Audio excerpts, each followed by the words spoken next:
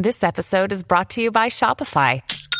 Forget the frustration of picking commerce platforms when you switch your business to Shopify, the global commerce platform that supercharges your selling wherever you sell. With Shopify, you'll harness the same intuitive features, trusted apps, and powerful analytics used by the world's leading brands. Sign up today for your $1 per month trial period at shopify.com/tech, all lowercase. That's shopify.com/tech.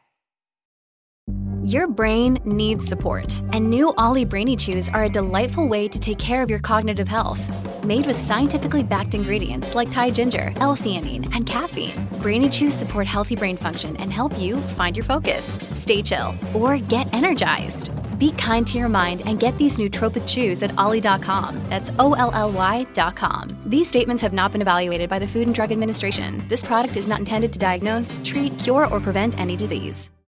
Hi, friends. Welcome back to Sorta Awesome. I'm your host, Meg Tietz, and you are here. We are here. We have come to the last regular episode of Sorta Awesome. If this is your first time listening, wow, what an episode to come in on. We are all gathered here for this historic moment as we bring Sorta Awesome to a close. I am so happy to be joined today by the whole team reunion style. I've got my dear friend, longtime co-host Kelly Gordon here. Hi, Kelly. Hey, Meg. Hey, everybody. Yeah, Rebecca is here with us. Hi, Rebecca Hoffer. How are you? Hello. Doing good. And we are so happy and honored and just overjoyed to be joined today by Sorta Awesome alum and OG co-host and my longtime dear friend, Laura Tremaine. Hi, Laura. I am so emotional. Stop. You cannot start this right now. Yeah. Okay, I'm sorry. Hi, I'm so glad to be here. You guys, I am so emotional about this. I actually wrote up notes verbatim, which I haven't done in a very long time because I'm like, I know by the end, I'm going to start crying right now. I know by the end, I'm not going to be able to get through it. So today, though, Laura is joining us. We are going to share some conversation, the four of us together. We've already shared with you our best of Kelly and Best of Rebecca episodes. If you haven't listened to those, you guys, please go and listen because I got to sort of interview them and make them talk about their reflections back on their time at Sorta Awesome. And I guess I need to do that too, even though I'd rather just hide and just quietly back away. Your Irish goodbye for the podcast. Irish goodbye. But we won't do that. So Laura's joining us. She's going to ask some questions. We just have all kinds of conversation with the whole Sorta Awesome squad today as we bring you your very last episode of Sorta Awesome.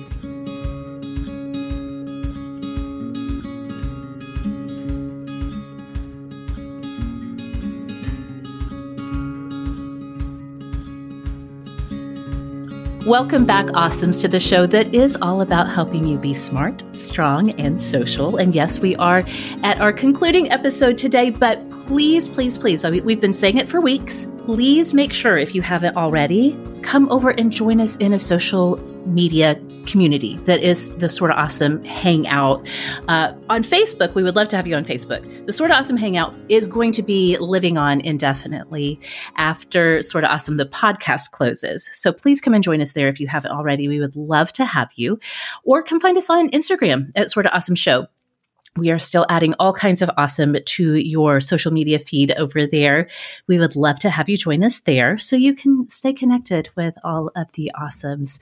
So we're going to get right into it because we have so much ground to cover today in our last conversation. So we're going to start this show the way we always do with our awesomes of the week. Awesome of the Week is the moment in the show where we stop and talk about whatever is making life a little more awesome, whether it's a book or a TV show, movie, a podcast, a product, a recipe, whatever's bringing the gold sparkle to our days. We did not want to leave you guys bereft without one final awesome of the week. In fact, Laura, it has been a minute since you've regularly been sharing awesome of the week in this context, although you're always sharing all kinds of awesomeness on your podcast and on your social media. But what did you bring for awesome of the week this week? Okay, well, first of all, I know we're not supposed to be emotional this early in the episode, but I'm sorry I am. And I am so honored that y'all asked me to come be on this final episode because since this show started, I think we can all attest and have all shared in the last couple of months, how much it has changed our lives. And so even though I haven't been a regular on the show for years, I just feel like this reunion is so special and amazing. So I do feel really honored that I get to be here with y'all. And is this a bad time to mention that we still to this day have an OG sort of awesome text thread that where maybe we still communicate about podcasts and internet things after all this time. Yes. And every single time it comes up in my text thread, which is, I don't know, kind of often. Yeah. I love seeing y'all's names on my screen every single time, always. Yes. Okay, but Awesome of the Week. Okay. I brought something that I feel like the Awesomes need to know about if they don't already. And it is a reading tracker app that is an alternative to something like Goodreads. If you use Goodreads to track your reading or to have a social media aspect to see what other people are reading, I have something I think is truly better. Yes. Because Goodreads has driven me crazy for years. I feel like the functionality is clunky. It feels a little bit spammy. I constantly feel like it just glitches and removes the dates from books I read or whatever. I'll be searching for something and I'll be like, I know that I put this here and it's not. I just have had a lot of frustrations with Goodreads for years. So this year, for all of 2023, I've been using an app called Storygraph. Okay, yeah. Now, a few things for readers who really care about tracking their reading. There is a social media component to Storygraph in the same way that you can follow people and see what they're reading and they can follow you. And so that's fine if that part matters to you. That doesn't matter to me for this. I wanted to keep track of my own reading and put everything that I read in there. And what's amazing about Storygraph, why it sort of sets it apart, especially if you're not going to use it for the social aspect, but you just want it as a reading tracker, is true to its name.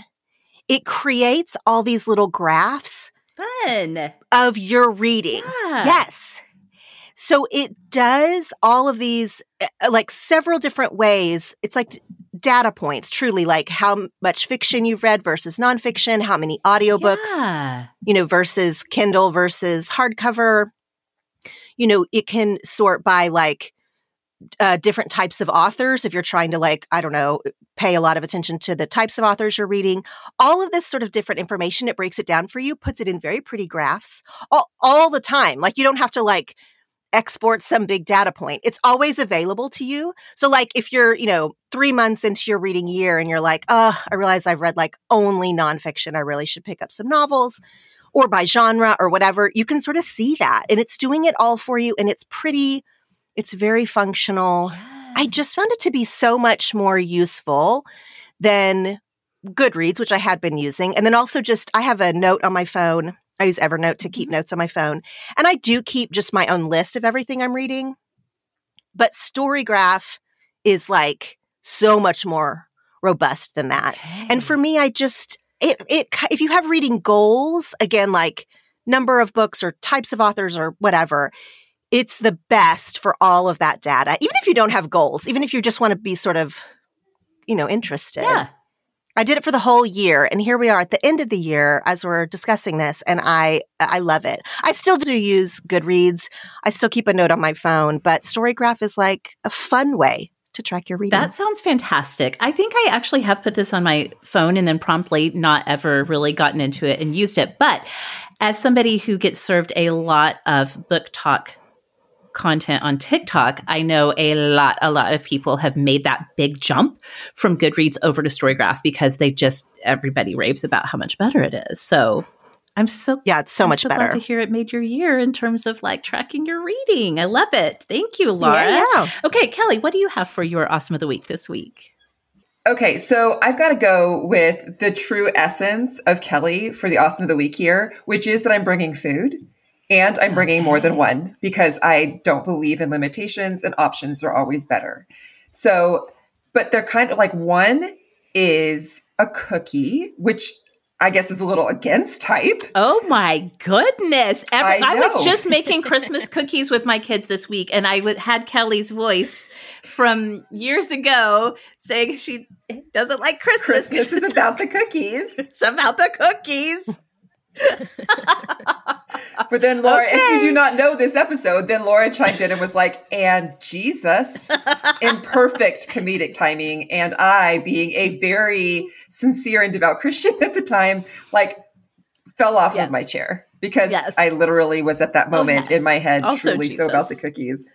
Also Jesus. And the funny thing, again, if you are not caught up on all of the lore of Sort of Awesome, is that I am not a cookie person. I am a pie person. I'm a donut person. Like cookies are way down on my list. However, what I am bringing you right now could be, in fact, I found this last year as, you know, Christmas cookie recipes come out. So this is like a holiday cookie, but I also think it could be great in January because it is an almond bar.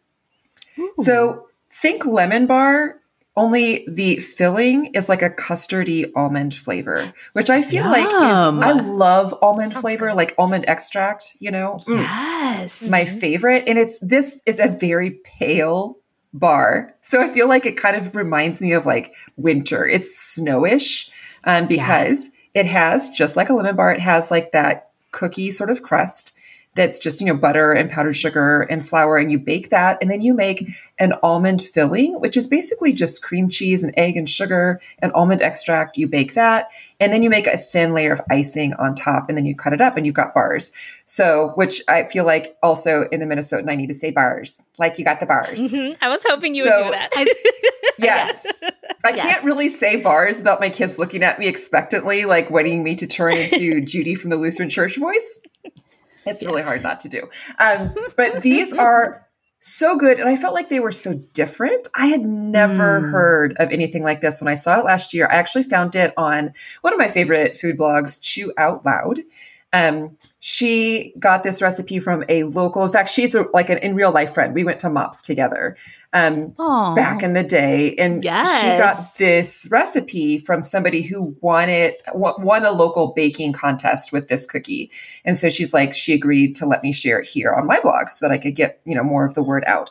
So we'll share that. And again, if it's still Christmas cookie season and you feel like baking, make these for the holidays, put them on a tray, especially if you're going to some sort of an exchange or just friends and family. I think it's so fun to have something. I mean, I do love chocolate. I love a chocolate peppermint, but this is just a different sort of a flavor profile. It's pretty. You could put a couple of sprinkles on top if you want to make it a little less white. Or, you know, like I've even seen some people put in like little sugared cranberries or something like that just to make it look pretty.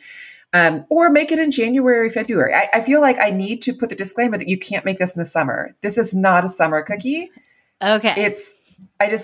It's wrong. Like make lemon bars in the summer. You can't make almond bars in the summer. So if you're listening to this in June, I have rules and you have to follow them. This is the last episode. You have to do whatever we say. Yes, that's right. You laid down the law for us. That's sounds incredible. I also love almond stuff. So good if you love almond stuff. And then my other recipe that I wanted to share is, I feel like just so emblematic of our community. I actually got this in this Sort of Tasty group on Facebook, which is a spinoff from the Sort of Awesome Hangout. And we sometimes in there will do threads where everybody's like, I'm uninspired. What are you making for dinner this week? Yeah. And Awesome Jill shared this a couple months ago. And this is the easiest recipe that has become one of my new standards. It is simply, she said, I just simply go to Target and buy a jar of their birria sauce. You know, like for the tacos, the Mexican sauce, it's a little spicy. She said, I literally just pour it over like stew meat in my slow cooker and it's dinner. Like you cook it. That's it. And it's got good flavor. She said she serves it over ramen noodles. So you kind of have like this, so that's something a little different. Although like you could eat it plain. You could put it on rice. You could put it on regular noodles, whatever you want to do. But just all you need is a jar of sauce and meat and a slow cooker. Or, I mean, you could do it in your Instapot. I don't have one, so I don't know. I can't give you those directions. It's so easy, and my family loves it. So just like these are one of those things that you could keep in your, pantry, in your freezer for one night when you're just like, I don't know what to do. Obviously, you'd have to have the meat thawed, but it's like so quick and easy, and it's so good. So I have been recommending this to people because it is so easy. And in these times when life can feel harried, like right now when we're at the holidays, get yourself some, am I saying it right? Birria sauce. This is how I've heard it said, but it's like the sauce that you can get the tacos that are like double cooked on the grill. Then you dip them into this like really savory, I feel like it's like a little bit of mole, but it's mostly just spicy sort of sauce from Mexican origin. So yeah, those are my two recipes. We'll share, I'll share a link to the almond bars. There's no recipe for the birria sauce. Yeah. I'll just write it up. It'll be in the show notes. So if you need to come back to it and remind yourself what you need. Classic Kelly, bringing us some delicious and definitely seasonal recipes. Both of those sound fantastic. So thank you for that. Rebecca, how about you? Well, my awesome of the week was actually recommended to me by a superstar, Frances. So I need to give her credit. Thank you so much, Frances. And it is Ali Hazelwood's novella series. Allie's the author of The Love Hypothesis and Love on the Brain, and all of her novels feature women in STEM, and her novellas are no different. So she has a trio that she calls her STEMinist novellas, and they all feature engineers. Okay. I absolutely love these. I'll give you just a real quick rundown of the three. It's a 3-part series. So Under One Roof is probably my favorite of all three. That one's forced proximity because they're roommates. It's a enemies to lovers, but quickly turns into a friends to lovers. It was so good. Stuck with You is an enemies to lovers because they are workplace rivals and they find themselves stuck in an elevator. In Below Zero, we have the heroine is stuck in an Arctic storm and is rescued by her longtime nemesis. These were such a delight. So I listened to each of these novellas on audio. They were so good. Each one is only 3 or 4 hours, and I couldn't put them down. So I listened to them sped up faster than normal speed. Okay. But I finished each one the same day that I started it. Just could not stop once I started. Yeah. And I think one of the best things about these novellas is that there was no third act breakup that happens in 98% of romance novels. For sure. So, yes. All of the angst and conflict comes in the buildup. But then once they're together, they aren't ripped apart to just find their way back to each other again. So they're fun and they're satisfying. They're also open door. And if that isn't your jam, I don't know that I would recommend them. I think normally I would say that an open door romance can still be skimmable. But because these are so short, I think you might lose too much of their connection at the end if you were to just skip past that part. So I don't know if I would recommend it. But again, they were like bubble gum. They were like just what you want. They were just like sweet and fun and like spicy. Maybe that doesn't describe bubble gum, but they were just like. Well, Big Red is spicy. Sure, it was just like Big Red bubble gum. They were exactly. Wait a second. Okay, I always get confused between open door and closed door.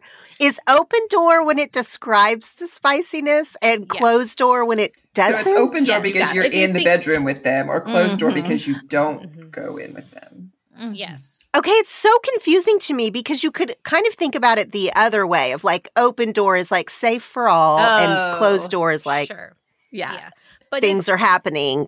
It's from the perspective of the reader. Is the bedroom door literally open to the reader to observe? Yes. Or is it closed? Therefore, more of a fade to black scenario. Yeah.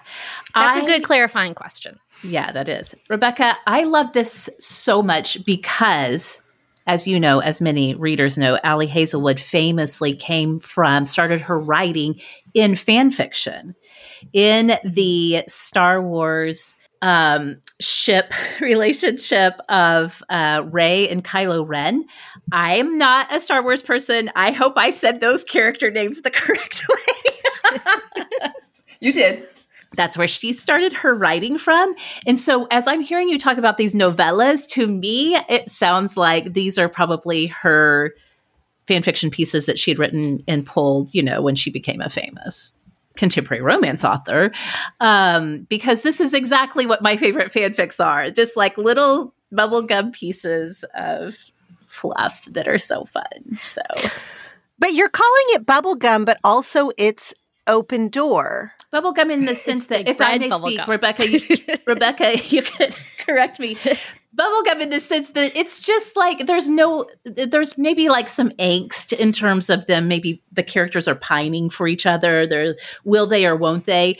But there's no like tragedy. There's no dark. There's no grit. No dark, no drama, no heartbreak. It's just that like little bundle of sweetness that you want. And they're short. I don't know. I just feel like bubblegum's the best way to describe them. Or they're like a bag of potato chips, Like once you start, you just can't stop and they're so satisfying. I don't know. Whatever food analogy you want to pair with these novellas, go for it. I'm just saying they are pretty awesome and I absolutely loved them. This is so fantastic.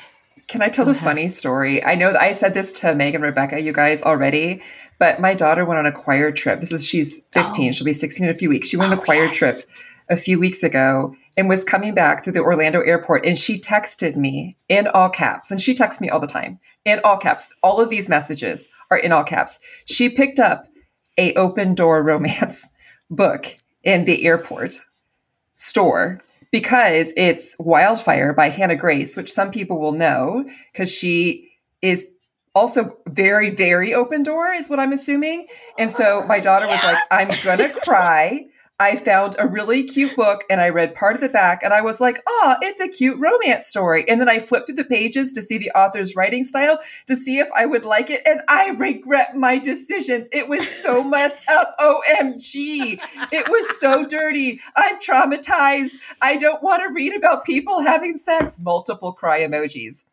And I'm like dying because I'm like, that's called an open door romance. And all these things I've learned from Rebecca came full circle and I could help my daughter process her trauma. She's like, why wouldn't they have a warning label?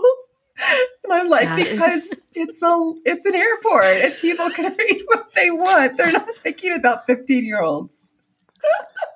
Okay, that is exactly right. They're not thinking about 15-year-olds because a few minutes ago when Rebecca was describing the differences between open door and closed door, I was like, why would anybody want to read closed door? Like, aren't you reading this to like, aren't we just all dog-earing the spicy parts? No, right?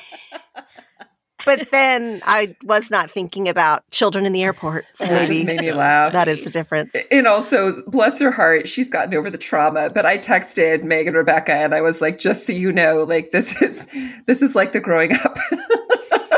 Yes. She had no idea. And I've learned so much from Rebecca, all the terms. She was fooled by that innocent cover. Yes. Oh, that's the thing with the covers these days. Yeah. There's no more bodice rippers. No, it looks like just like a cute love story. You don't know that spiciness that's waiting for you in the pages. So, oh my goodness. I feel like somehow, amazingly, my Awesome of the Week kind of brings together all of these threads. Rebecca and Laura were talking about books and reading. Kelly was talking about food. I have a book about food. Well done, Nick. Amazing. For my Awesome of the Week. Not a. I was wondering how you were going to pull together reading data, almond bars, and spiciness. Like I was like, how are these going to converge? Oh my goodness! Not a bit of that was pre-planned, but I am so happy right now. The kismet of it all. Okay. My Awesome of the Week this week, my last one, is a book by Will Guidara called Unreasonable Hospitality. And I actually got this book over the summer and I've just been reading it chapter by chapter. So it kind of is, it's my Awesome of the Week because I'm near the end of it now. But it's been an awesome for the large part of this year. So I came across this book because I saw the character Richie in The Bear, my favorite episode of The Bear, Forks reading this book. And Kelly and Rebecca are sick to death, Laura, of me talking about this show and particularly this episode. But he has this really transformative experience sort of behind the scenes at this world-class restaurant in Chicago. And it doesn't even mention the book, but it shows like a flash of him reading it. It has this very distinctive yellow cover. So I paused the screen so I could see, what are you reading? So I went and found the book. And again, it's called Unreasonable Hospitality. Will Guidara is a restaurateur, but he wrote this book because he, early on in his career of running a restaurant that went on to become like the world's best restaurant, he wanted to make his restaurant really distinctive. And he does not come from like a culinary, like chef background. And so he wasn't thinking in terms of like, how can I innovate in terms of the cuisine that we're serving? His mind went to the guest experience. And he says something in the opening chapter of this book, Unreasonable Hospitality, that I think just sums up the whole book. He says, fads fade and cycle, but the human desire to be taken care of never goes away. And so that was like his sort of inspiration point for creating this incredibly unreasonable experience of hospitality in his restaurant. And you see that played out in that episode of The Bear. But the thing about this book, you guys, is it can apply to anything. There are people who are in real estate who have read this book. There are people that are like in marketing. There are people in every industry who have read this book and come away like, oh my gosh, this is a life changer. Right now, on Goodreads, for better or worse, it has like a 4.8 star rating. People are just like reading this book and just come away from it with so many ideas about how we all can go out of our way to create experiences for people that are lasting, that are meaningful. It really is in its essence about seeing people, anticipating needs, and helping somebody to recognize their own value and worth by treating them as if they are worthy and as if they are valuable, and creating those experiences. So it's such a great book. I recommend it for everybody, even if you have absolutely no interest in going into being, a restaurateur or anything like that. But there's so many remarkable things. He tells so many incredible stories about what this actually looks like. Like, that's all fine and good to talk about, but what does it look like? So I actually got it in print first this summer. When I bought it, it was only available in print. And I'm glad I did, because I've absolutely highlighted and marked up the book. But it is also now available on audio. So if you're like me and do a lot of your reading on audio, you can listen to it there. And it's read by Will Guidara himself. So it's really good. Unreasonable Hospitality. I recommend it for everybody. Well, thank you, Awesomes, for joining us for our last round of Awesomes of the Week. Of course, we want to hear what's awesome in your life, so come and find us in one of our social media communities. Again, the Sorta Awesome Hangout on Facebook, or at Sorta Awesome Show over on Instagram. We have so much to share with you, so much great conversation ahead today, and we're going to get to all of that when we come right back. Okay, friends, the other day I was looking for an idea for a newsletter, and I knew I had put it in my Notion somewhere, but the only thing I could remember about it was that it involved the word newsletter. I was able to use Notion's new feature, Q&A, an AI assistant, to look up exactly where I had left that note for myself. I have been using and loving Notion for almost 2 years now, and I truly cannot remember what I did without it. Notion combines your notes, your docs, your projects all together in one beautiful space.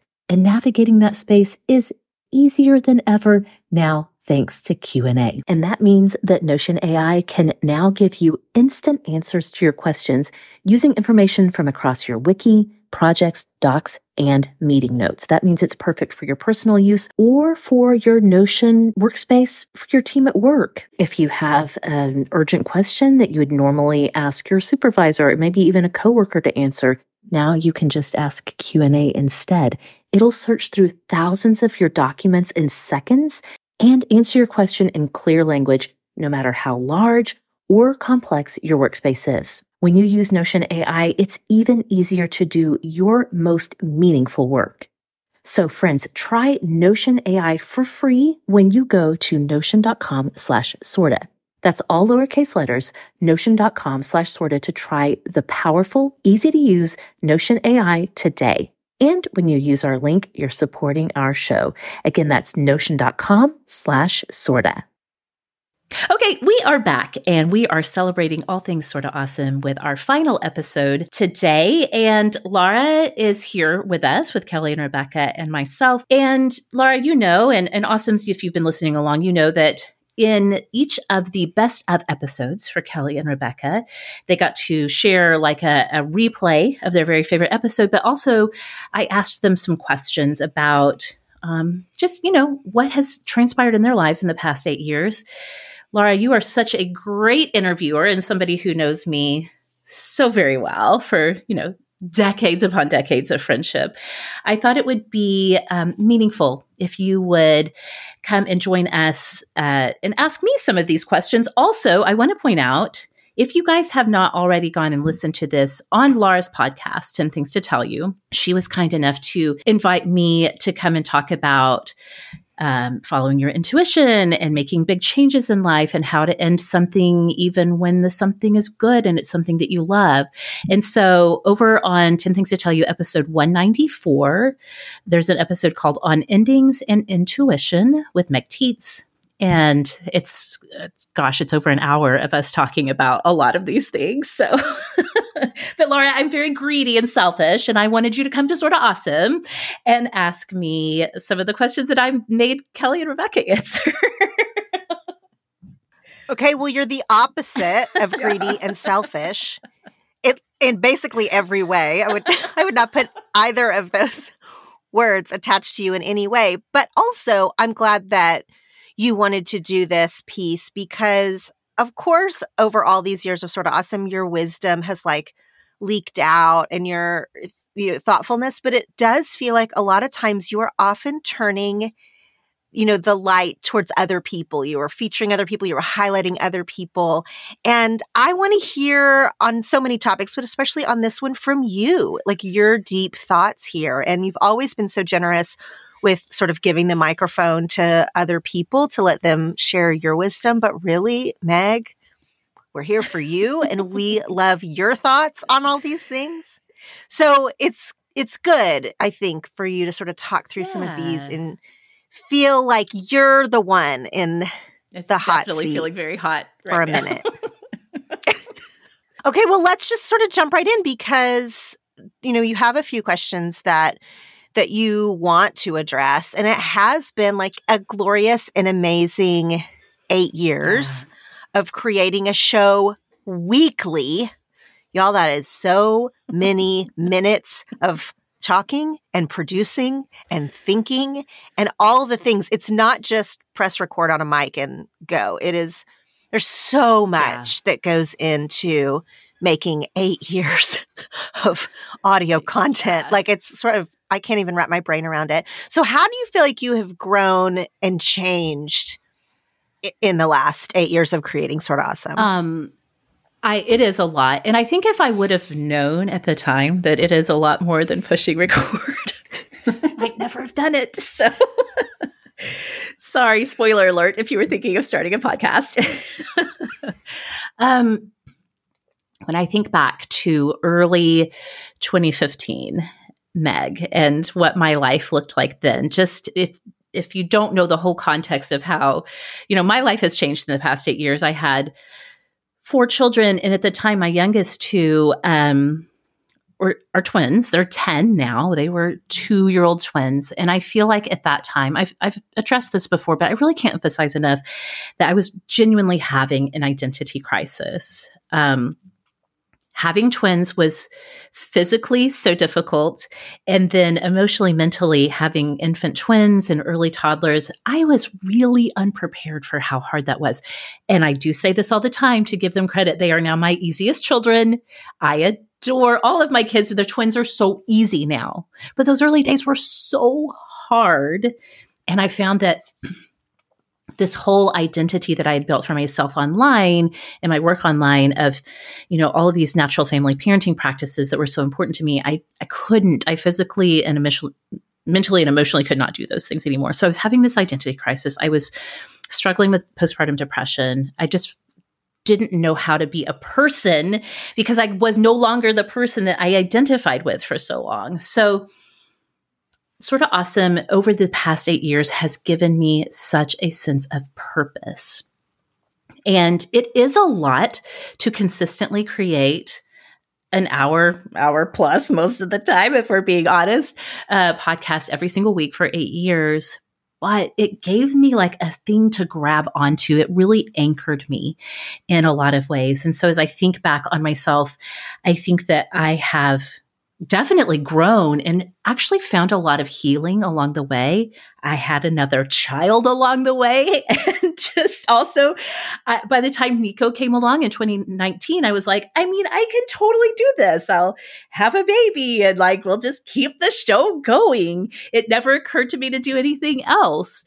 And I think at that time is when I really was like, okay, I really actually know what I'm doing. And I think that it has allowed me to have an outlet for creativity. And in a very real way, I have felt along the way the sort of responsibility and trust that's been placed in me to serve this community, to create for this community. And that's been a good thing. Sometimes carrying responsibility can feel like a burden or feel like it's unwanted expectations or something like that. But truly, it has given me such a sense of purpose that I do think that it allowed me to kind of heal from that identity crisis to now, as I'm looking ahead, I feel like I'm truly able to say I can bring this to a close from a place of completeness. So it's more about instead of an identity crisis where I started, now I feel like I'm embracing a change in identity, but it doesn't feel like a crisis now. It feels like, okay, I've come to a place of being complete and now I'm ready for the next thing. Well, and I think any of us that have not only been on this journey with you, but even just observing it, we have seen your change. When the show started, you were Megan. Yes. You went by a literal different name. Yes.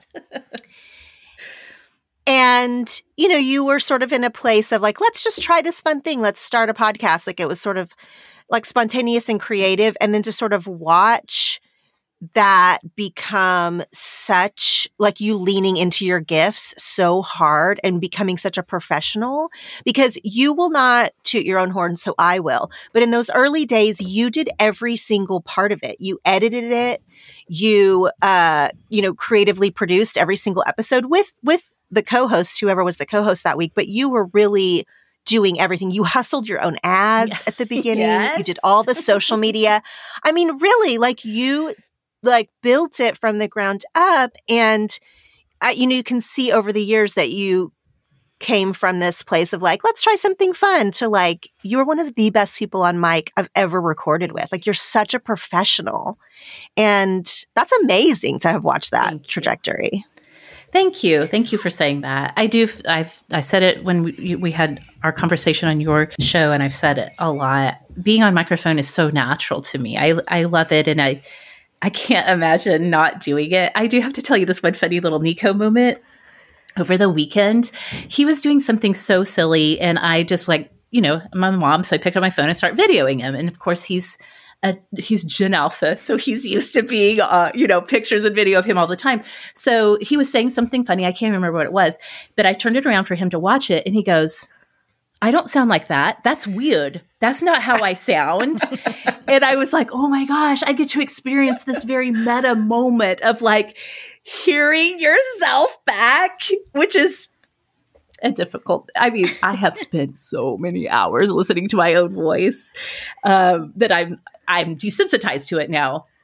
But all of that to say, I love being on microphone. And this came into my life at exactly the time when I needed to be reminded that there are things to love in the world and I can do them. And so, yeah. You are so natural at it. Maybe the most natural person at speaking of anyone that I know, because it's not, you do have to get used to yourself. Like you said, your voice or whatever. In the early days, we were all sort of definitely figuring out our own verbal tics and like, why do I say that all the time? Or for me, it was like, my accent is stronger than I thought. But you have always been very natural at it. And I also, like, as a fellow creative, it's so inspiring to see somebody really lean into their strengths. Because a lot of time you can be like, oh, they're very good at this thing, but that's not their main thing. I mean, we're not always, it's, sometimes it's a luxury to be able to pursue a creative passion. And so to see you like lean into that strength has been really amazing. Which brings us to another question that I'm very curious to hear, because this is such a big topic, but I want to hear what lessons, skills, beliefs, realizations, sort of these big umbrella things will you take away from having created this show and made it for almost a decade? The better part of a decade. Emphasis on the better, for sure. Skills-wise, obviously, just like creating a podcast, I mean, I had no background in audiovisual. I mean, Rebecca over here has like an actual, like she has training in video and doing behind the scenes sound stuff. I had none of that. And so obviously the fact that I went from zero understanding and self-taught myself how to do the nuts and bolts of it.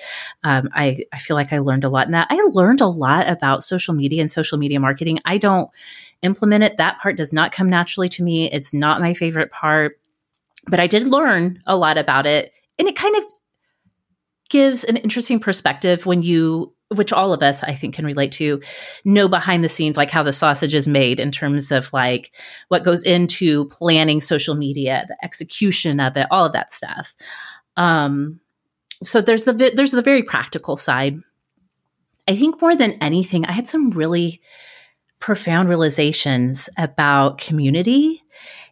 And that is something that I think you would see if you engage with, especially the sort of Awesome Hangout on Facebook. Maybe not so much if you have been listening this whole time, but have never really been part of the community. But for me, I think I learned a lot. I think I thought I knew a lot about community when we started, but I have learned so much along the way. One of the biggest things is community is sort of equal parts what you allow and what you create, what you invite into a community. Equally important is what you don't allow and what you're really intentional about keeping out. And we say all the time, Sort Awesome Hangout is the easiest place on the internet to moderate. It also happens to be one of the best places on the internet. And I think that early on, we made some really strategic decisions as a team, as a moderation team. And it wasn't even so much because we thought people are just going to want to come in here and talk about the episodes and like we were so what they thought about what we were doing. Yes, very naively. But we made some strategic decisions early on. For example, we've long had a policy of no venting, which I know can sound like that's pretty heavy-handed moderation, if you're just thinking about it. But I was thinking about this a lot in the lead up to talking about this. I think venting is something that is best and healthiest in the context of like a relationship, like an already formed relationship. So even though we might all feel like we have this like sort of parasocial connection to each other, the Awesomes as a community, the truth is we don't actually have a relationship with the thousands of other women who are active in the Hangout. Even though we've all gathered there for the same reason, we don't really know the whole picture of each other's lives. And so, Laura, if I want to vent to you about my husband, Kyle, well, there's a context there. Like I said, there's 3 decades of friendship. You've known Kyle since before we got married. You can hear my vent about him within the bigger picture of my life, his life, our marriage, our family, all of those things. And I think I've found through online discourse and online communities through the years that venting that's isolated from context, it really does not lead to anything good or helpful. And it kind of throws off the vibe for the entire community. And I'm not here to say that all venting needs to be helpful or conducive. Sometimes, though, it is in venting out your frustration, your anger, your big feelings about something, that you actually do kind of hear that inner wisdom start to come out. But again, I think that's why it's so good in the context of an already standing relationship. And so, like in our community, we've asked that rather than venting about problems, because again, we're talking about thousands and thousands of women who are all in the trenches of their day-to-day life and talking about day-to-day things. So yeah, we're not saying that you can't post anything negative. We're just asking that you bring your problem to the community with an eye towards advice or an eye towards a solution. And again, it's that sort of like vibe check that I think has led to it being a place where it just doesn't feel like the energy gets dragged down into those less helpful conversations. So yeah, that's kind of like one of the big things. I really could talk a lot about what I've learned about community, but I think it's easy to look at the Sort of Awesome Hangout, which does run so smoothly, and be like, well, there's nothing negative here. Like what could even, but that's all been really intentional from the start, which was a big surprise to me, but really worked out in terms of creating our community.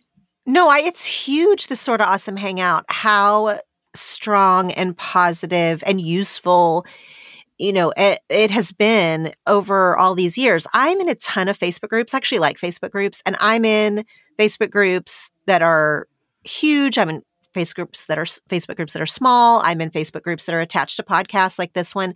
And I cannot name one other place with 6,000 women in it that has remained so relatively drama-free and beautiful and meaningful for so long. And that comes from the top down. That really does come from you and the leadership there. And there have been times, of course, over 8 years where you've had to remind people to protect the vibe.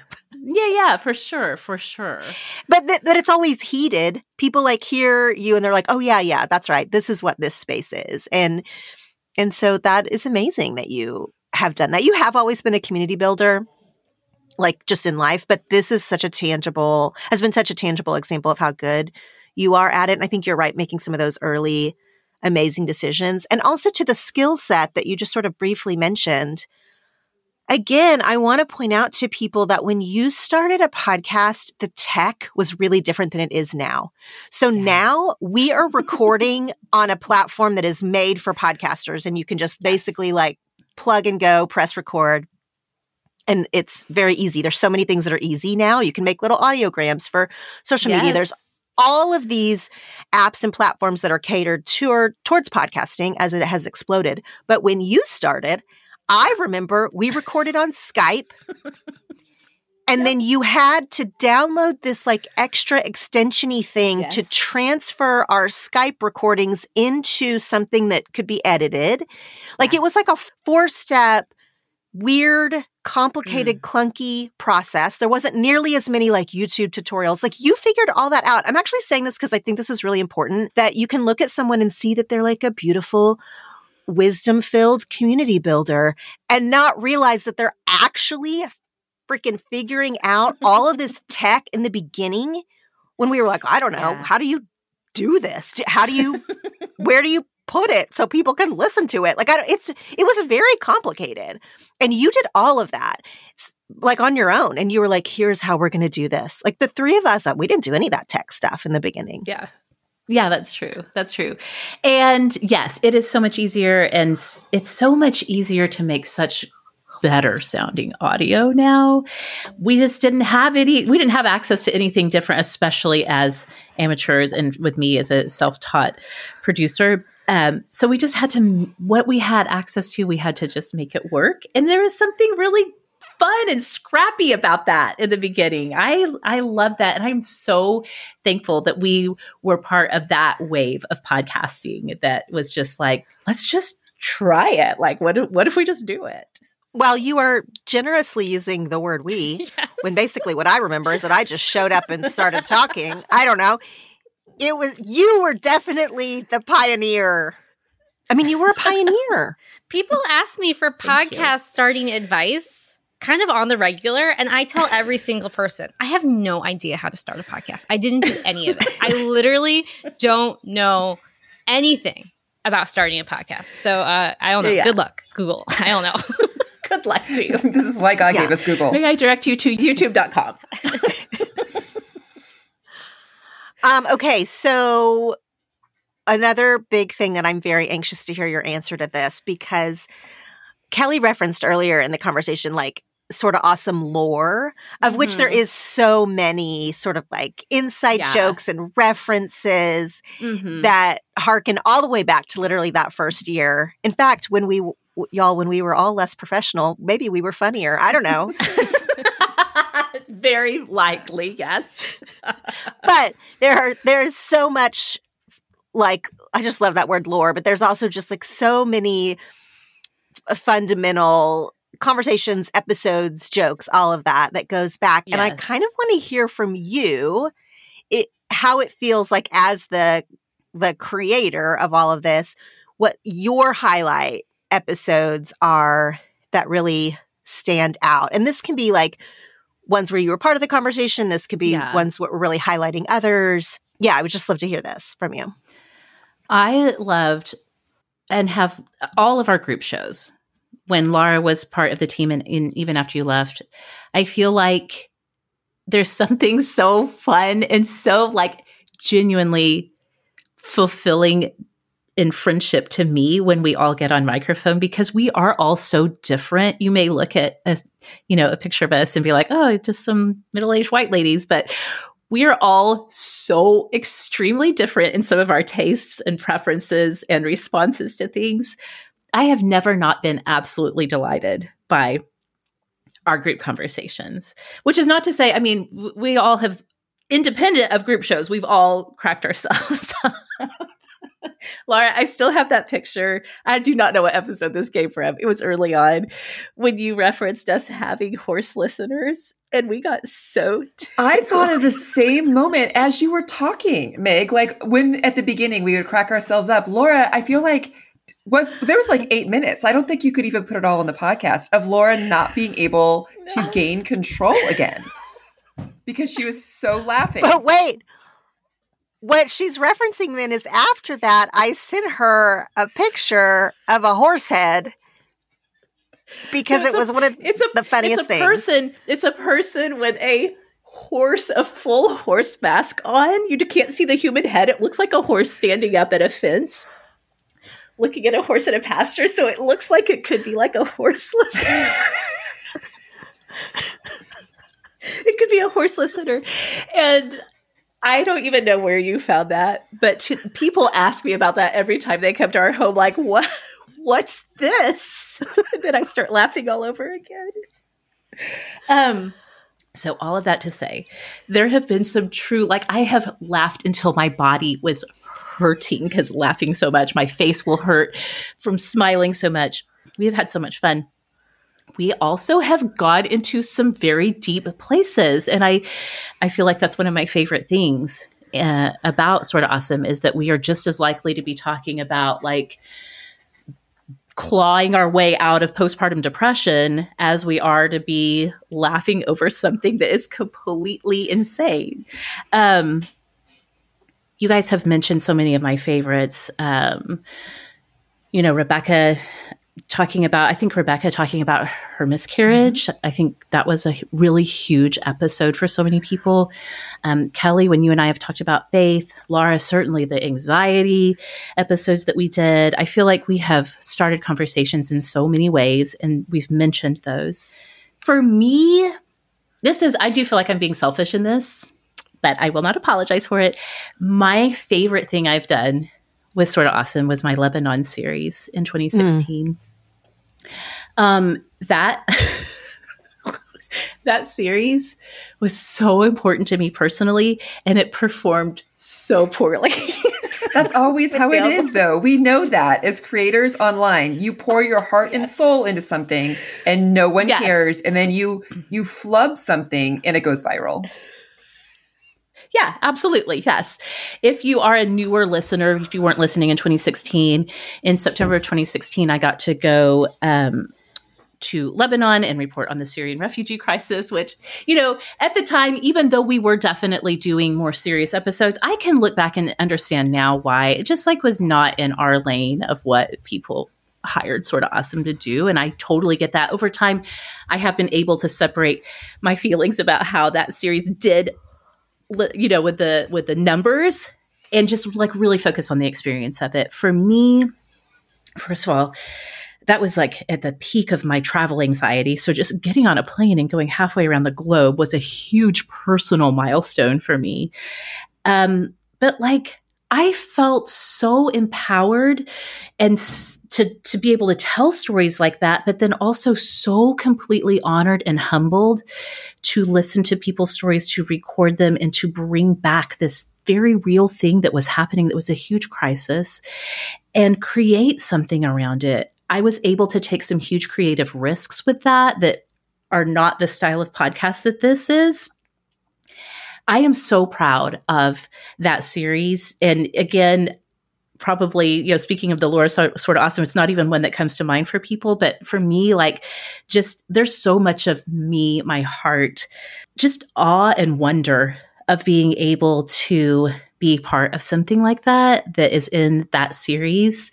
And I'm really, really proud of it and really grateful for it. Yeah, there are episodes that you do, or in that case, a series that you do not for the downloads, but for the audience, if you will. Mm-hmm. There are episodes that you do for the business of it all. Yeah.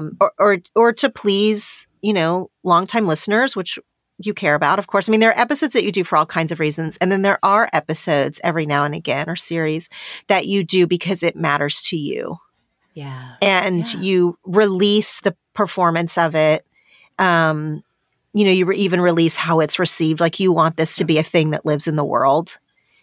And that's how I felt about that series then. Yeah. I also remember, because I guess in 2016, we were not even 2 years into the show yet. And I remember that you had to bring out a whole different skill set. I mean, that's not how we recorded or edited or anything then. Right. That was literally a whole different animal in terms of creatively producing that series. And so I remember being very impressed by how you put that all together and made it into a narrative hour of story. So yeah, I can see why that's a real standout for you personally and professionally. I'm glad it lives out there. Me too.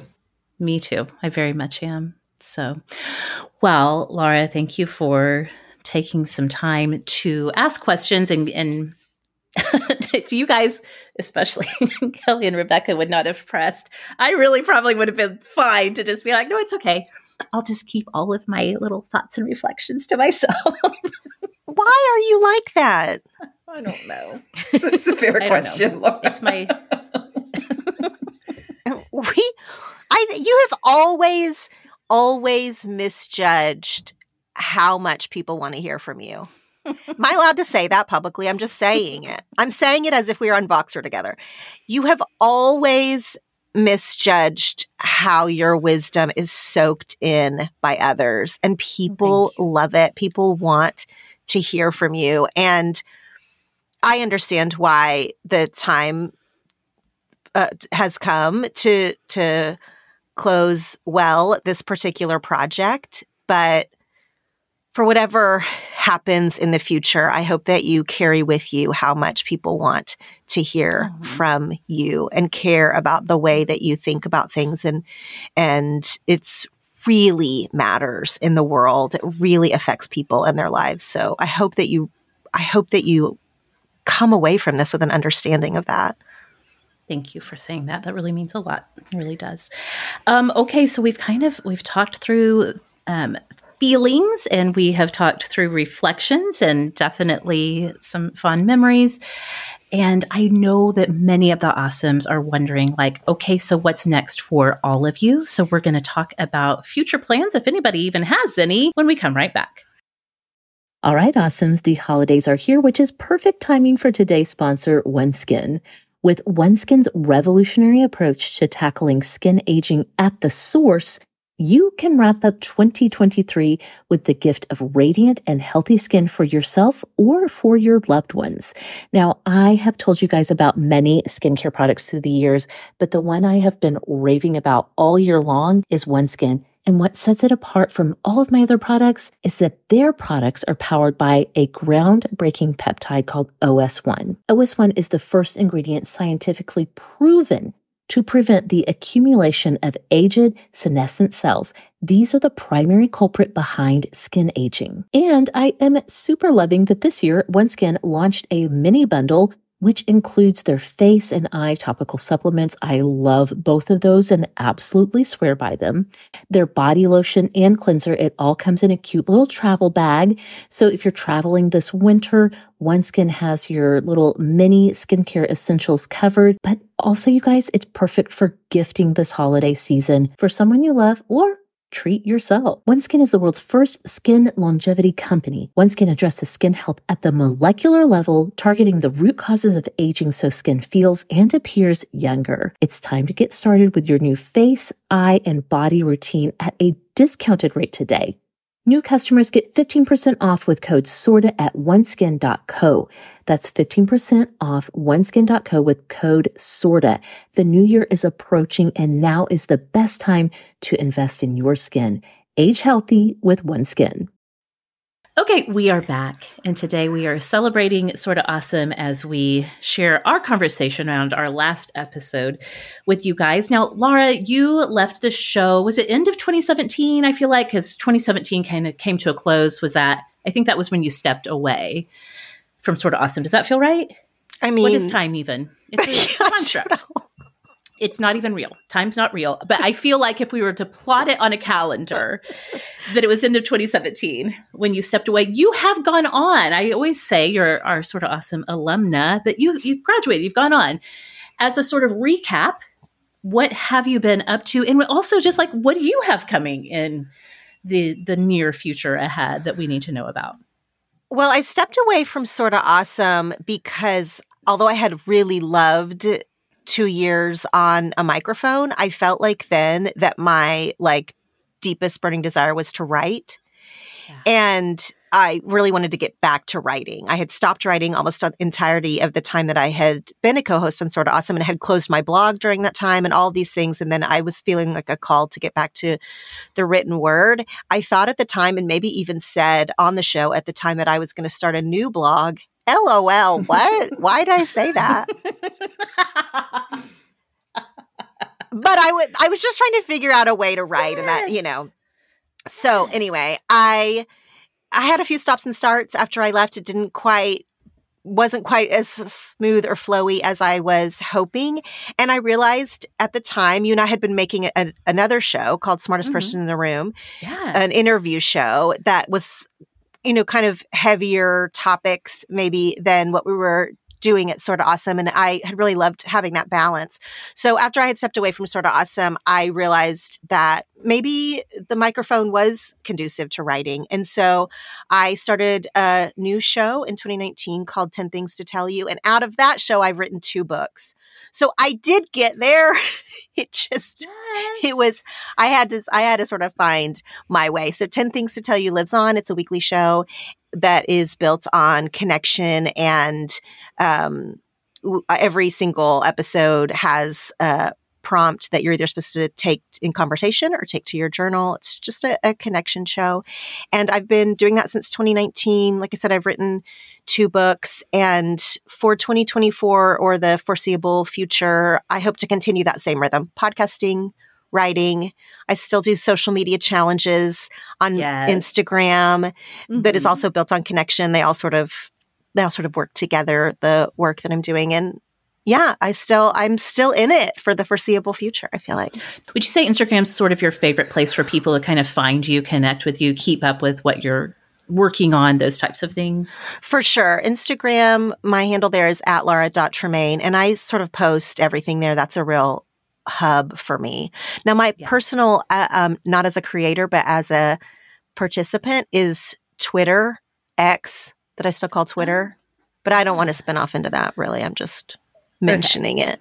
Okay. But like Instagram is a great place to just like keep track of what all you've got going on. Yes, you can find all of my challenges, my show, my books. Everything is at Laura.Tremaine on Insta.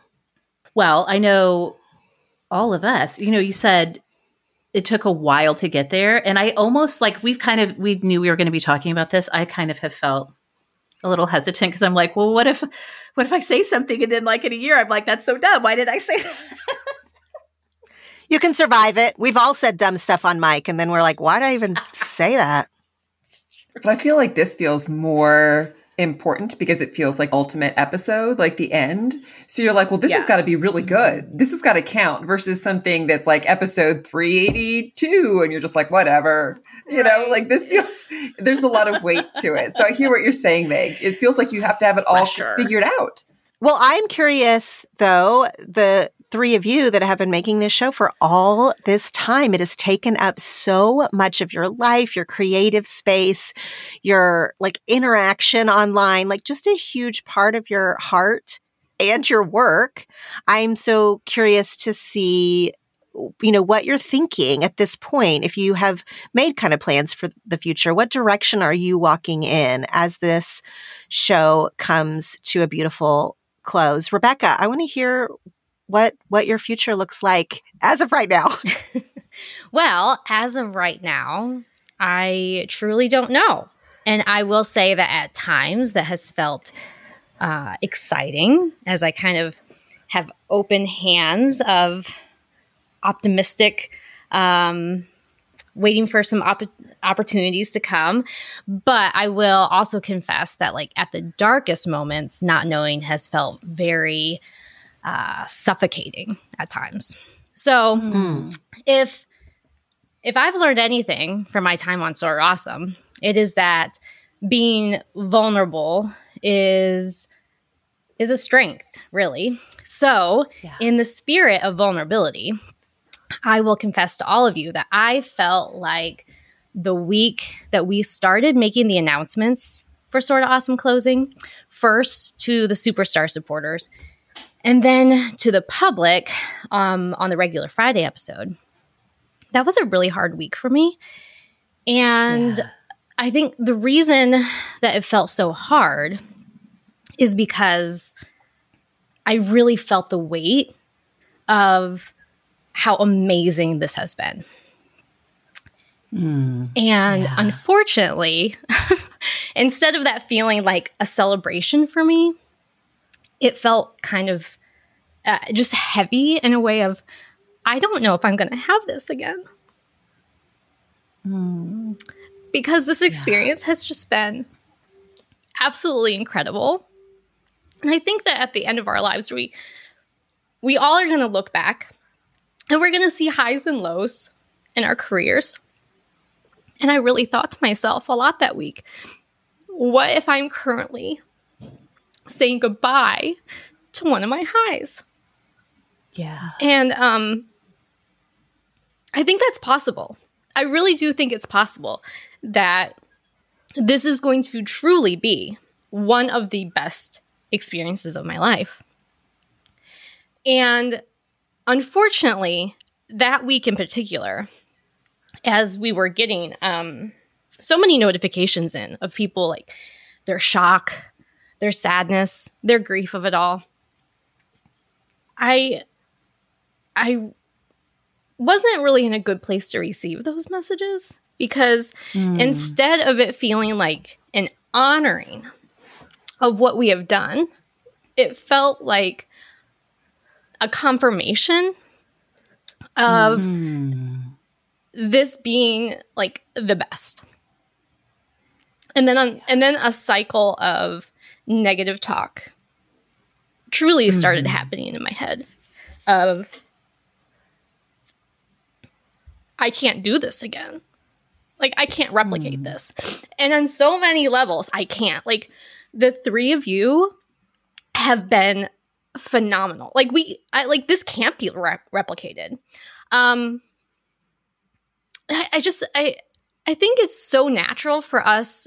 I say us, I mean like just women in general, humans, in existence, I think it's so natural for us to kind of have moments where we are weakened down a little bit, where I sometimes say to my friends, I don't have the emotional fortitude today to be optimistic about this, or to conquer this, or to take on this task, where other days, you might have more of that strength, or you feel more of that resilience within yourself.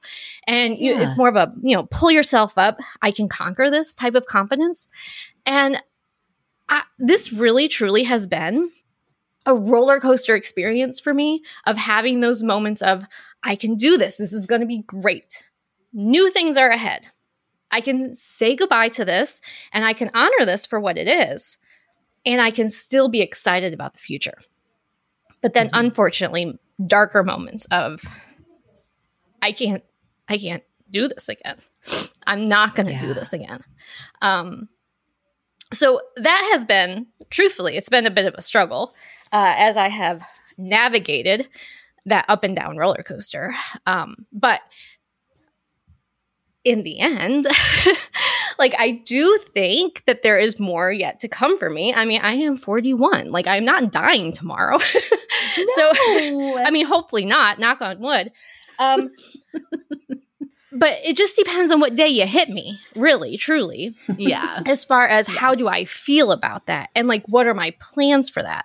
So I don't have any plans, and I'm going to be okay. But it just really, just to be vulnerable. I don't think I would represent who I am to the awesomes as they know me if I wasn't crying at this moment with vulnerability. It's what you expect. Yeah.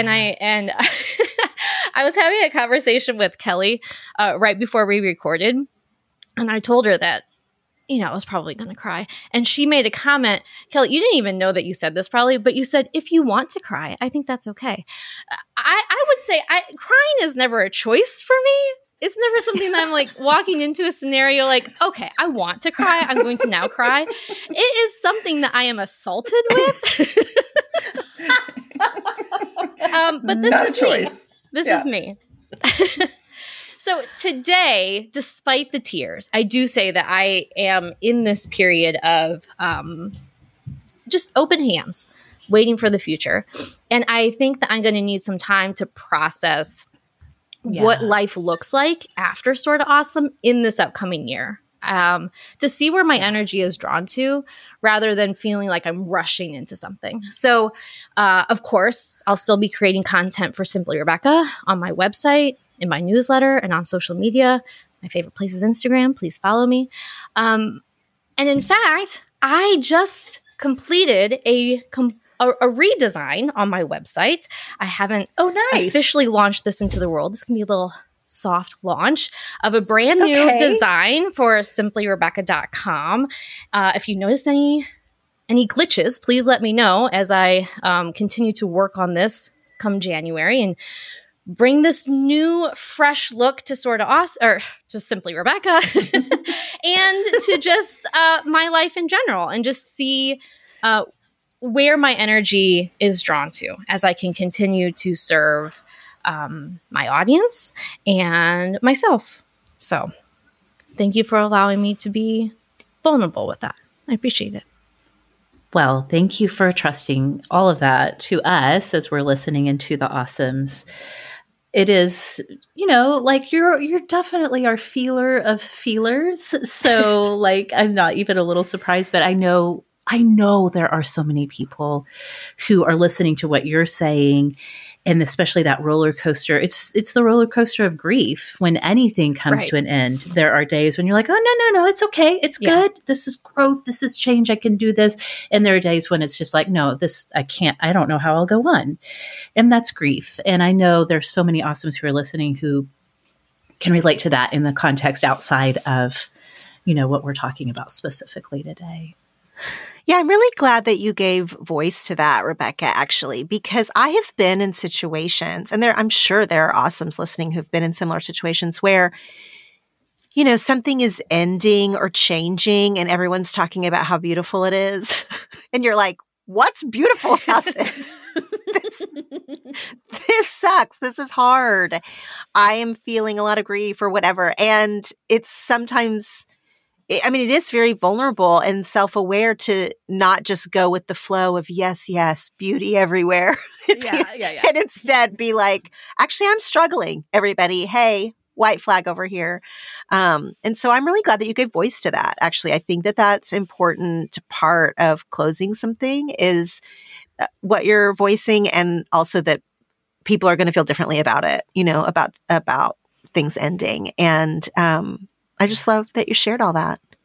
Now, Kelly, you are, of all of us, the one that has had like this other very professional and important job along the way, being a producer for Minneapolis Public Radio.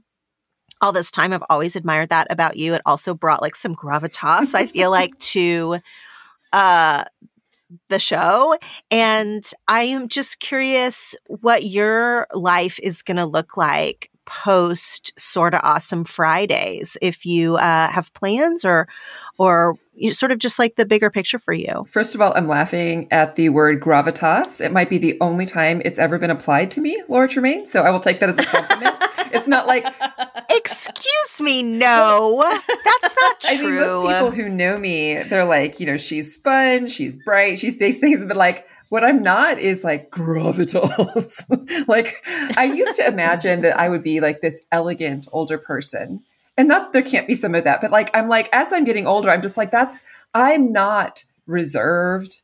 I'm not, like stand back and quiet and contained. Like, that's just not who I am. So it's funny that like, I know what you're saying. Like my job brings like this professionalism, and I do enjoy it. And as we talked in my episode, I wasn't working outside of the home when Sorta Awesome started. So it was a few years in that I got the job at public radio.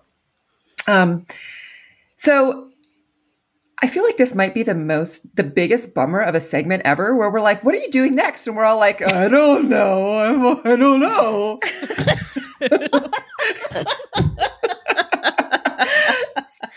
Because it sounds like it's going to be hopeful and we have like all these exciting announcements. And instead, I feel like we're kind of kicking things and we're like, I don't know, guys. I think that I'm kind of in the same spot.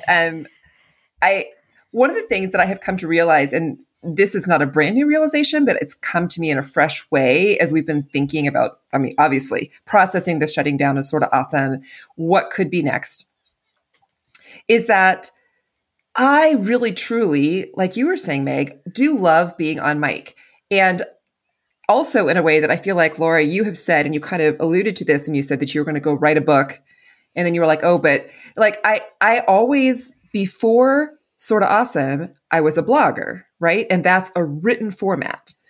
And I had written before, like I was good in English in college, all these things. So I was like, I'm a writer. Like I didn't really want to write a book, but like this is a good way of communication for me.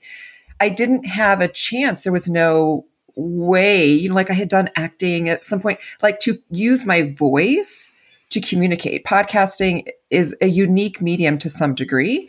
And so doing it, I was like, oh, this is so much more natural and so much easier than writing.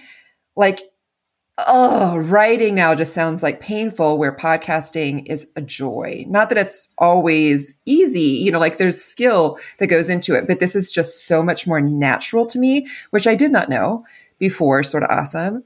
So I still want to do something where I'm able to share my full self with people in a way that is not writing, but I don't know what that is yet. I obviously, there's some things that I get to do at my job at NPR with that. And there's opportunities, and that's something we've been talking to management about. Like, okay, I could do some of this other stuff. I'm on the radio when we have member drives and we beg for money and say, please help us. We'll give you socks and tote bags. So I do get to be on radio for that. And it was kind of fun that when I first started doing that, people were like, well, you're really good at this. And I'm like, well, There's this whole podcast like thing over here too. But that was when I realized it was a skill and it was a joy. And so I want to do something, but I don't know what it is. The other thing, what I was going to say that I've realized in a fresh way is really, I am not an entrepreneur. Like the skill set that it takes to be somebody who's like, I want to do this. I'm just going to go do it. When I think of ideas, I'm like, I want someone else to do it with me. I want to be on a team that's doing it. I want to join in with other people who are already doing it. So that's like, I've never wanted to start my own business. I've never wanted to go out on my own and do it. So when Meg, I mean, like, again, we've all talked about how in 2015, Meg, probably Voxed us. We had Voxer, right? Maybe not. It was. Yes, it was on. And you were like, hey, I'm going to start a podcast. Do you want to be on it? We were like, sure. We don't know what we're doing. It was like the sweet, innocent days, but it was easy to join. It's harder to start your own thing, to like branch off on your own. And that's not really my personality, my skill set. So as I've been thinking about what's next, I'm like, well, who's starting something that I could join on? Where can I jump? And that opportunity has not presented itself. The one thing that I have been talking about, and this again is a little bit of a teamwork thing, and it's very small. And Meg, I'm like you said, I hesitate to say this because this is the final episode, and what if this never happens and it's a disaster? Yeah. But my daughters have been begging me, honestly, for a while now to start an account.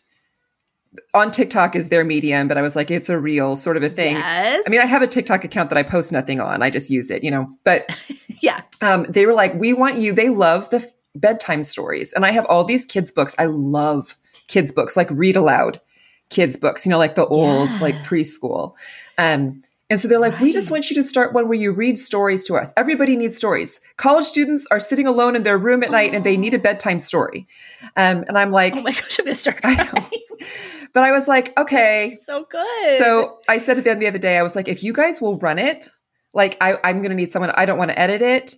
Like I don't want to deal with the comments. You know what I mean? Like if you'll run it, I'll do it. And they were like, oh my gosh. So that's kind of our goal. And I think it'll be fun to do too. My oldest daughter, Natalie, who's now 22, she just graduated from college too with like a video degree and just kind of looking to freelance and like, where should she go? So I was like, this is just a fun project that might be something fun to do.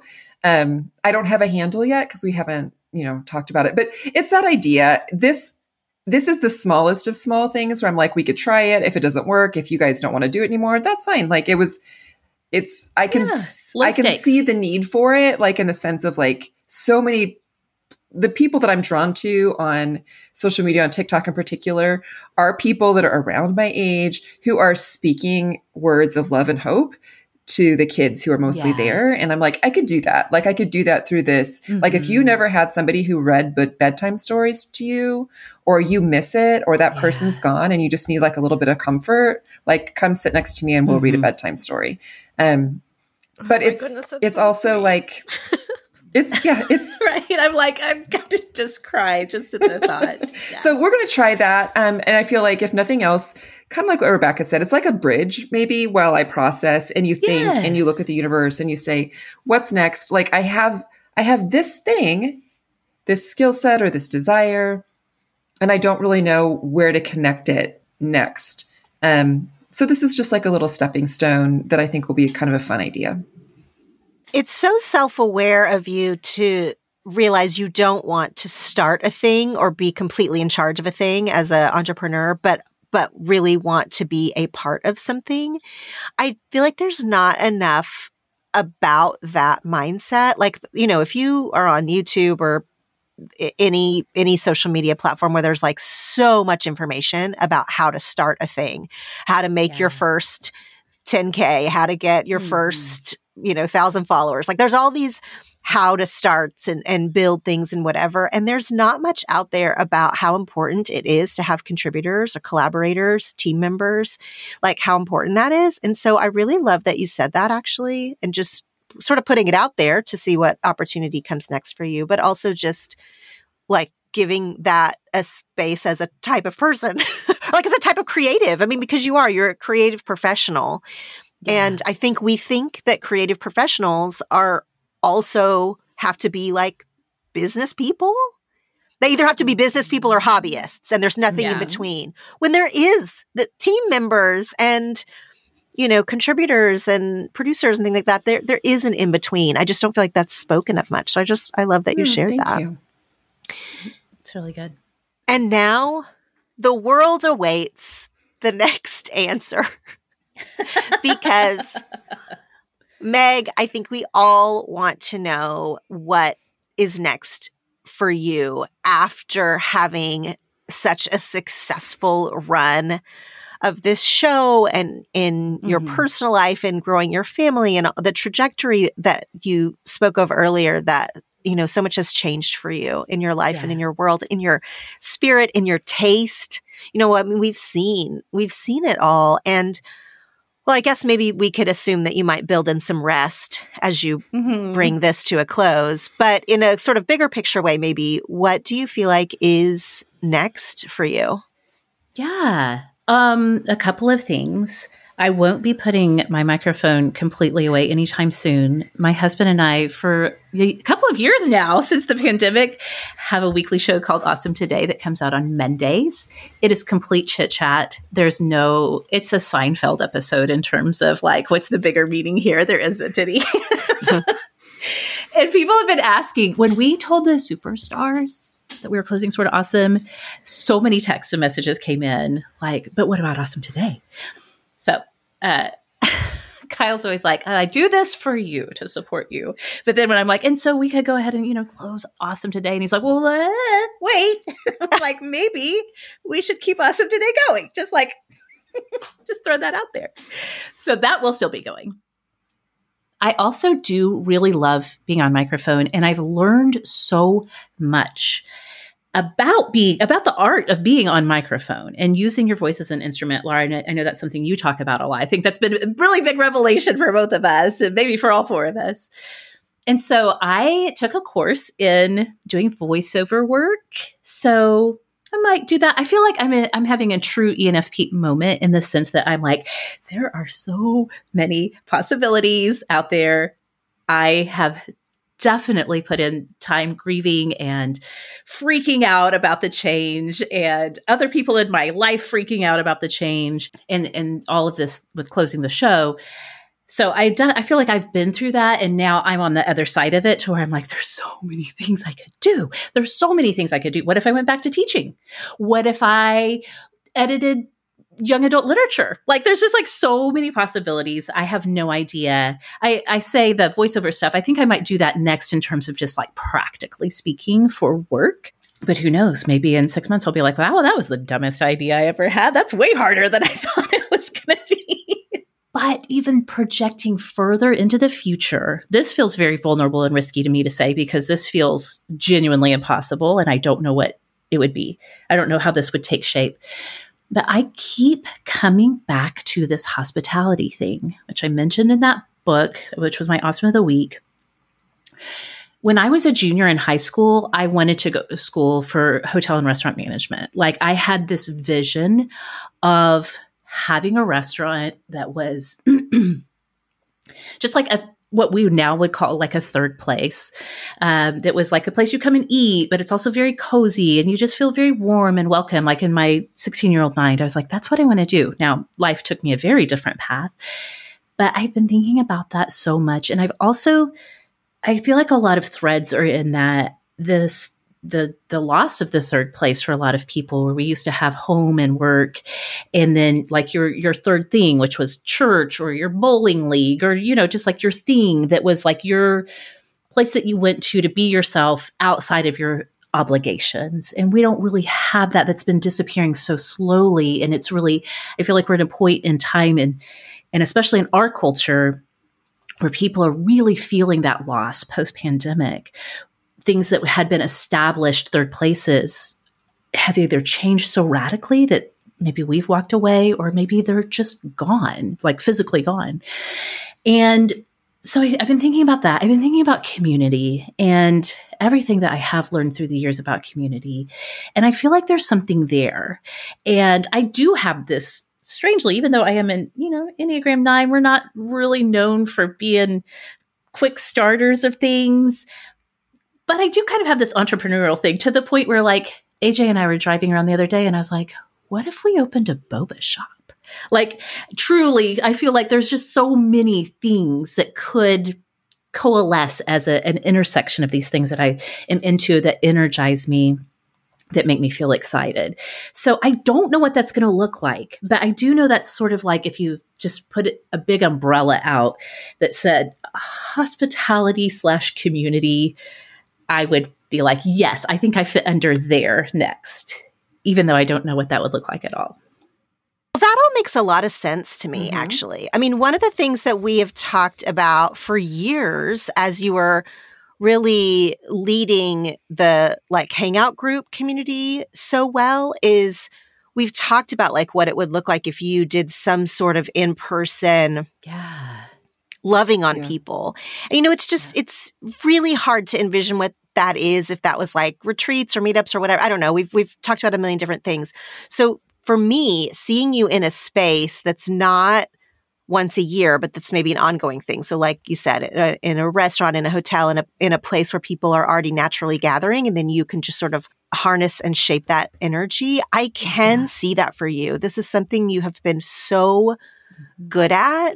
And so that doesn't, surprise me, or, not that you need any kind of affirmation or confirmation from us, but that feels like, again, something that's part of your skill set that is unique. And so I love hearing you dreaming about some of those possibilities. I can see all of it. I can also see you doing voiceover work, or like, listen, could you read audiobooks to me? Because that would be the best way to hear your voice like 10 hours at a time, basically.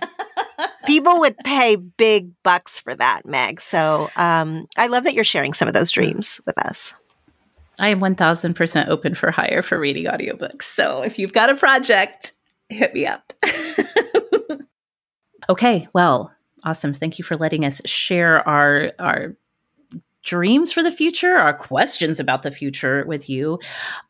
We do still have a few closing thoughts that we want to get to for you awesomes before we wrap up for the last time. And we're going to get to that when we come right back. Okay, friends, I have a message just for the grown-up awesomes who are listening. It's the end of the year. It's time to treat yourself and plan for all of your treats in the year ahead. And that means it's a great time to make plans for yourself now with Foria. Foria is using all natural plant-based ingredients to intensify sexual pleasure and relieve discomfort. And we've talked about it for such a long time, and it remains true. Foria has a serious cult following with tens of thousands of people who have had their sex lives transformed through using Foria products. And as I've told you, those of us in the awesome community love the Awaken Arousal Oil. Awaken uses CBD and warming, sensation-inducing organic botanicals that enhance arousal, sensitivity, pleasure, access to orgasm, and help with any discomfort. And best of all, you can use it together with the sex oil. It's the perfect combo for peak pleasure. So yes, you have my permission to try this. I fully endorse you to go ahead and treat yourself to more, deeper, fuller pleasure wherever you can find it and as often as possible. And you can start with a bottle of Foria. Foria is offering a special deal just for you awesomes. Get 20% off of your first order by visiting ForiaWellness.com/awesome. Or use code AWESOME at checkout. That's FORIA wellness.com/awesome for 20% off of your first order. I recommend trying the Awaken Arousal Oil and the Sex Oil. You're going to thank me later.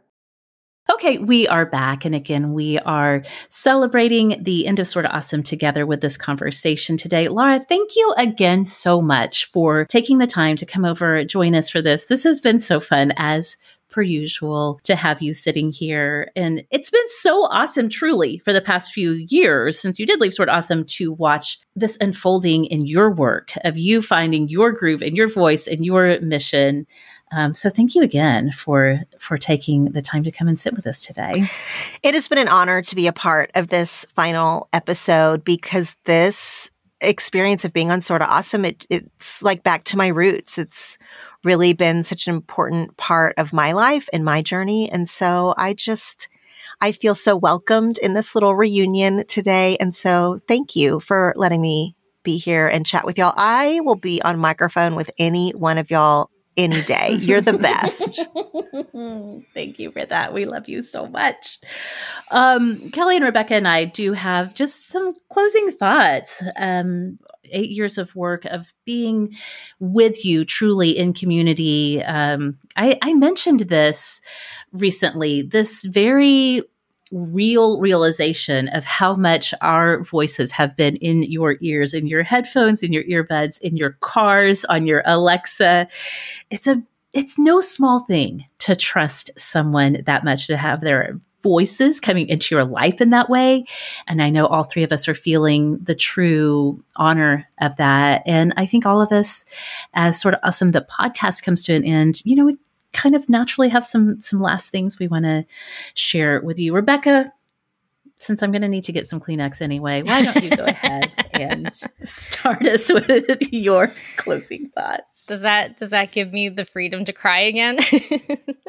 You have all freedom and all permission to cry if you want to. Okay. Well, I suspect that the three of us probably have similar messages that we want to pass on. But I will delight in being able to go first. So I would say to the Awesomes, you are worthy. You are worthy of therapy, of true self-care, of making doctor's appointments. You are worthy of finding moments of joy in your day and embracing the things that light you up inside. Your love, respect, kindness, and internet friendship has changed the way that I see myself, and I hope that Sorta Awesome has changed how you see yourself too. We are all different in so many ways. We all have our own struggles, but we also are beautiful, strong, capable, resilient, talented, and worthy of so much love. Love from those around us, but even more importantly, worthy of love from ourselves. So, to Meg, the entire Sorta Awesome team, and to each and every listener from the bottom of my heart, thank you. You've changed my life. Oh, thank you. That's so good. That's so good. Thank you, Rebecca. That's beautiful.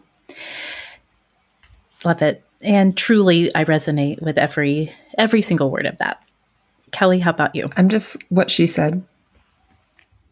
I'm just kidding. But it's true. That doesn't work. It doesn't work that way. That's not fair. Kelly just said ditto. Mm-hmm. Moving on. I mean, truly, it is what Rebecca said in the sense that she took the time, because as she mentioned earlier, we have talked about this, to even write something out, partly because Rebecca, you were like, I don't know if I'll be able to get through it. I want to say the thing that I want to say. So I do agree with everything she said. I think that the thing that I would bring as a benediction, if you will, to the Awesomes is how much this, even though it's an internet relationship, how much this relationship between us has mattered to me and has been the most enriching part of doing this podcast, which is kind of funny because usually, when you do a podcast, when I do my weekly shows at NPR or more than once weekly, I throw it out there. I don't hear back from people. Every once in a while, someone will send an email and be like, oh, I really liked this show. This really mattered to me. But I mean, tens of thousands of people listen and you just move on to the next thing. So the relationship, this conversation that we have had, which we've alluded, it wasn't necessarily the thing that we thought was going to be distinctive about Sorta Awesome when we started the show, when Meg started the show, has meant so much to me and has brought me so much joy. The only reason I'm still on Facebook is to be in the Sorta Awesome groups, the spinoff groups. It is the only thing I do on Facebook, which I will say again, just because this is the last episode, that is the only place you'll find me. So I know more and more people have been trying to friend me on Facebook because I think that they're like, well, this is a good way to keep in contact with Kelly. This isn't, because I don't do anything on Facebook outside of the group. So I don't accept friend requests because I have unfollowed everybody who was my friend. Like, I only want to see Sorta Awesome in my feed. And then of course, Mark Zuckerberg is still giving me suggested posts and all those things too. But that's what I do. That's where you can find me. Or, like the other thing is on Instagram, while I've been very bad about posting there the last few months, because I think there's just been a lot of internal processing, which is how sort of social media goes sometimes. That is a place where I also feel like I'm a better place to share myself outside of the Sorta Awesome groups, which are private-ish. Just to say, like, this is what's going on in my life. And I would continue, hopefully, to have a relationship with people there. That's what I like. But people, they DM back, they give messages. You can say, here's what I've been thinking about. Here's some silly little thing that will probably pick up in 2024, because I'm not going to have Sorta Awesome as an outlet. And I want to maintain these relationships with people. I know that they're internet friends, but still, like, it's been so rewarding to have the awesome community.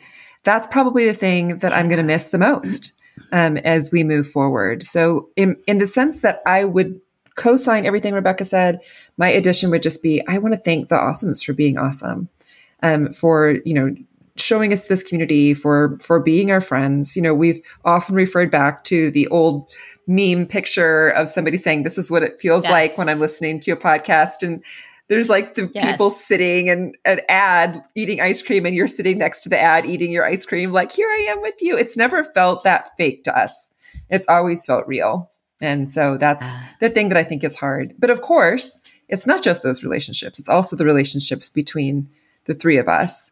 And I will miss that as well. I didn't know Rebecca before the podcast. I knew Laura. I knew Meg. I didn't work with you though, Meg.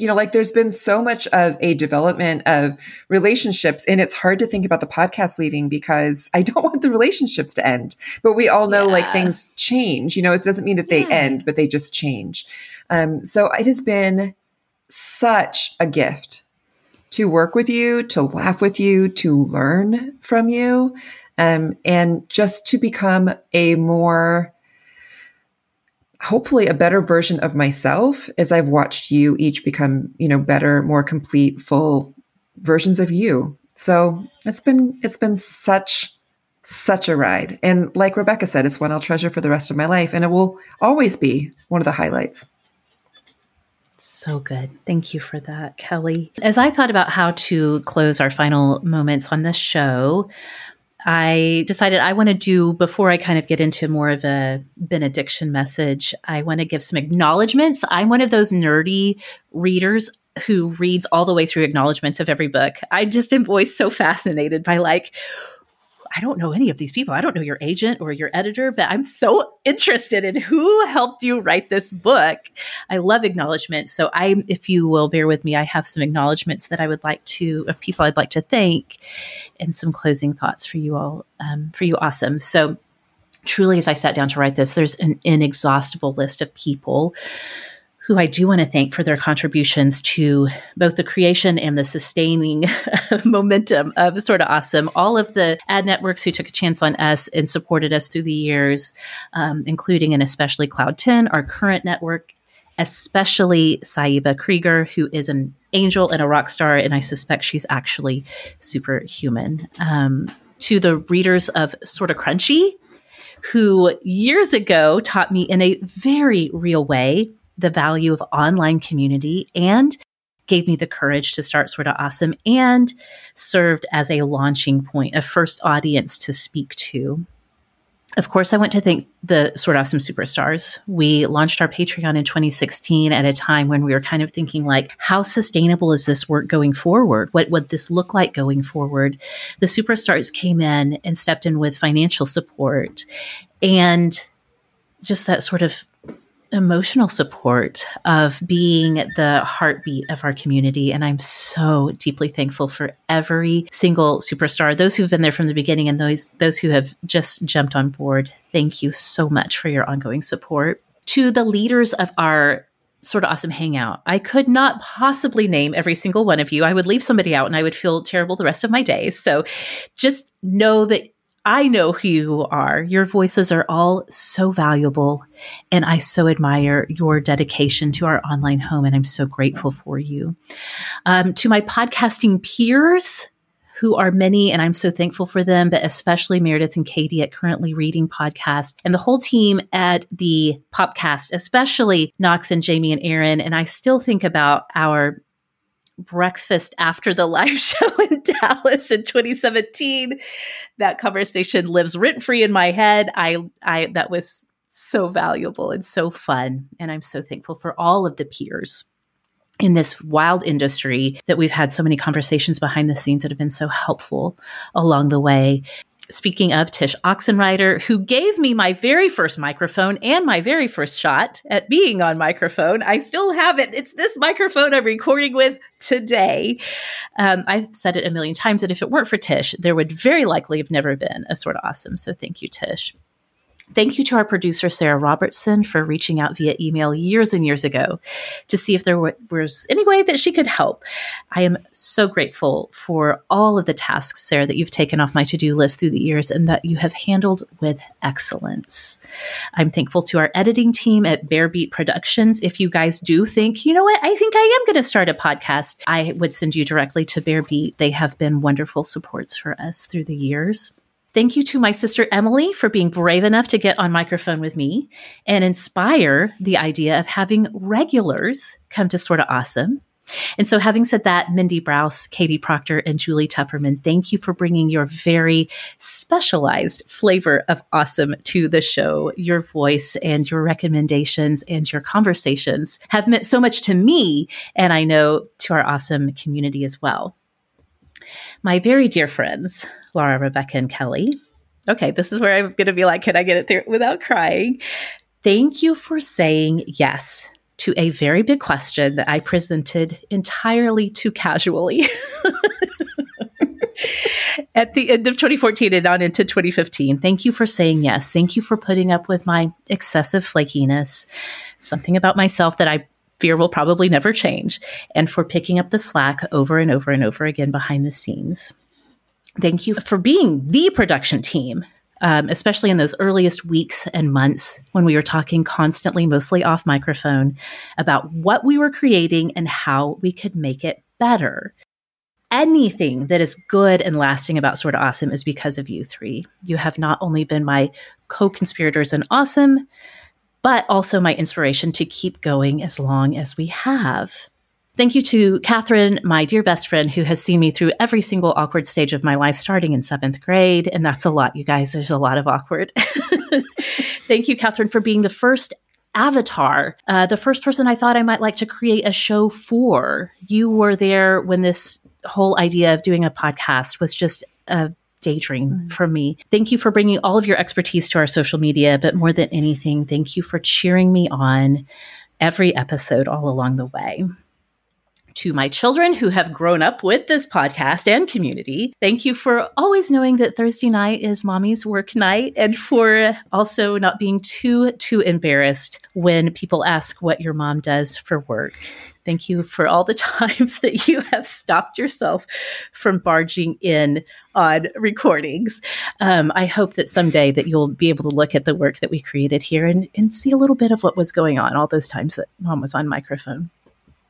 Finally, to my husband, Kyle, who has been the most stable, concrete source of support from day one. Kyle, you have never questioned that I could do this. You never questioned that I could keep it going for as long as I have. And you have been kind enough to say I really should still be on microphone somehow, some way. Thank you for reminding me over and over that lives are not changed through perfect editing, as much as I have tried. That lives are changed when our words and our voices assure the listener on the other side that they are not, in fact, alone. And finally, by way of benediction, to every single awesome who is listening, I am so very grateful for you. We all have an overwhelming world of ways that we can spend our time. Thank you for letting us keep you company for a few hours along the way. May you go forth from your time spent with us, knowing a little more about giving and receiving grace with others, and especially giving grace to yourself. May you know that there is more than enough love and compassion to go around. May your eyes always be open and your ears always be listening for the next new thing. May you always love what you love, and may you celebrate that flame of joy in others. And most of all, may you always know that you have all the awesome that you could ever possibly need. It's all right there, right within yourself. It's been you. You are the awesome. It's been you all along. From the team at Sorta Awesome, I'm signing off. I'm Meg Tietz, and this has been Sorta Awesome.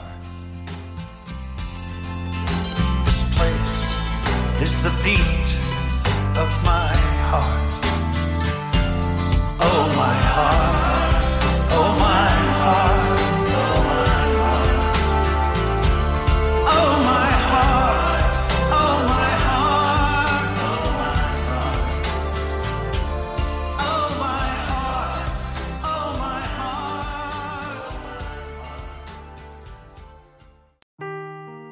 Seeking the truth never gets old. Introducing June's Journey, the free-to-play mobile game that will immerse you in a thrilling murder mystery. Join June Parker as she uncovers hidden objects and clues to solve her sister's death in a beautifully illustrated world set in the Roaring '20s. With new chapters added every week, the excitement never ends. Download June's Journey now on your Android or iOS device, or play on PC through Facebook Games.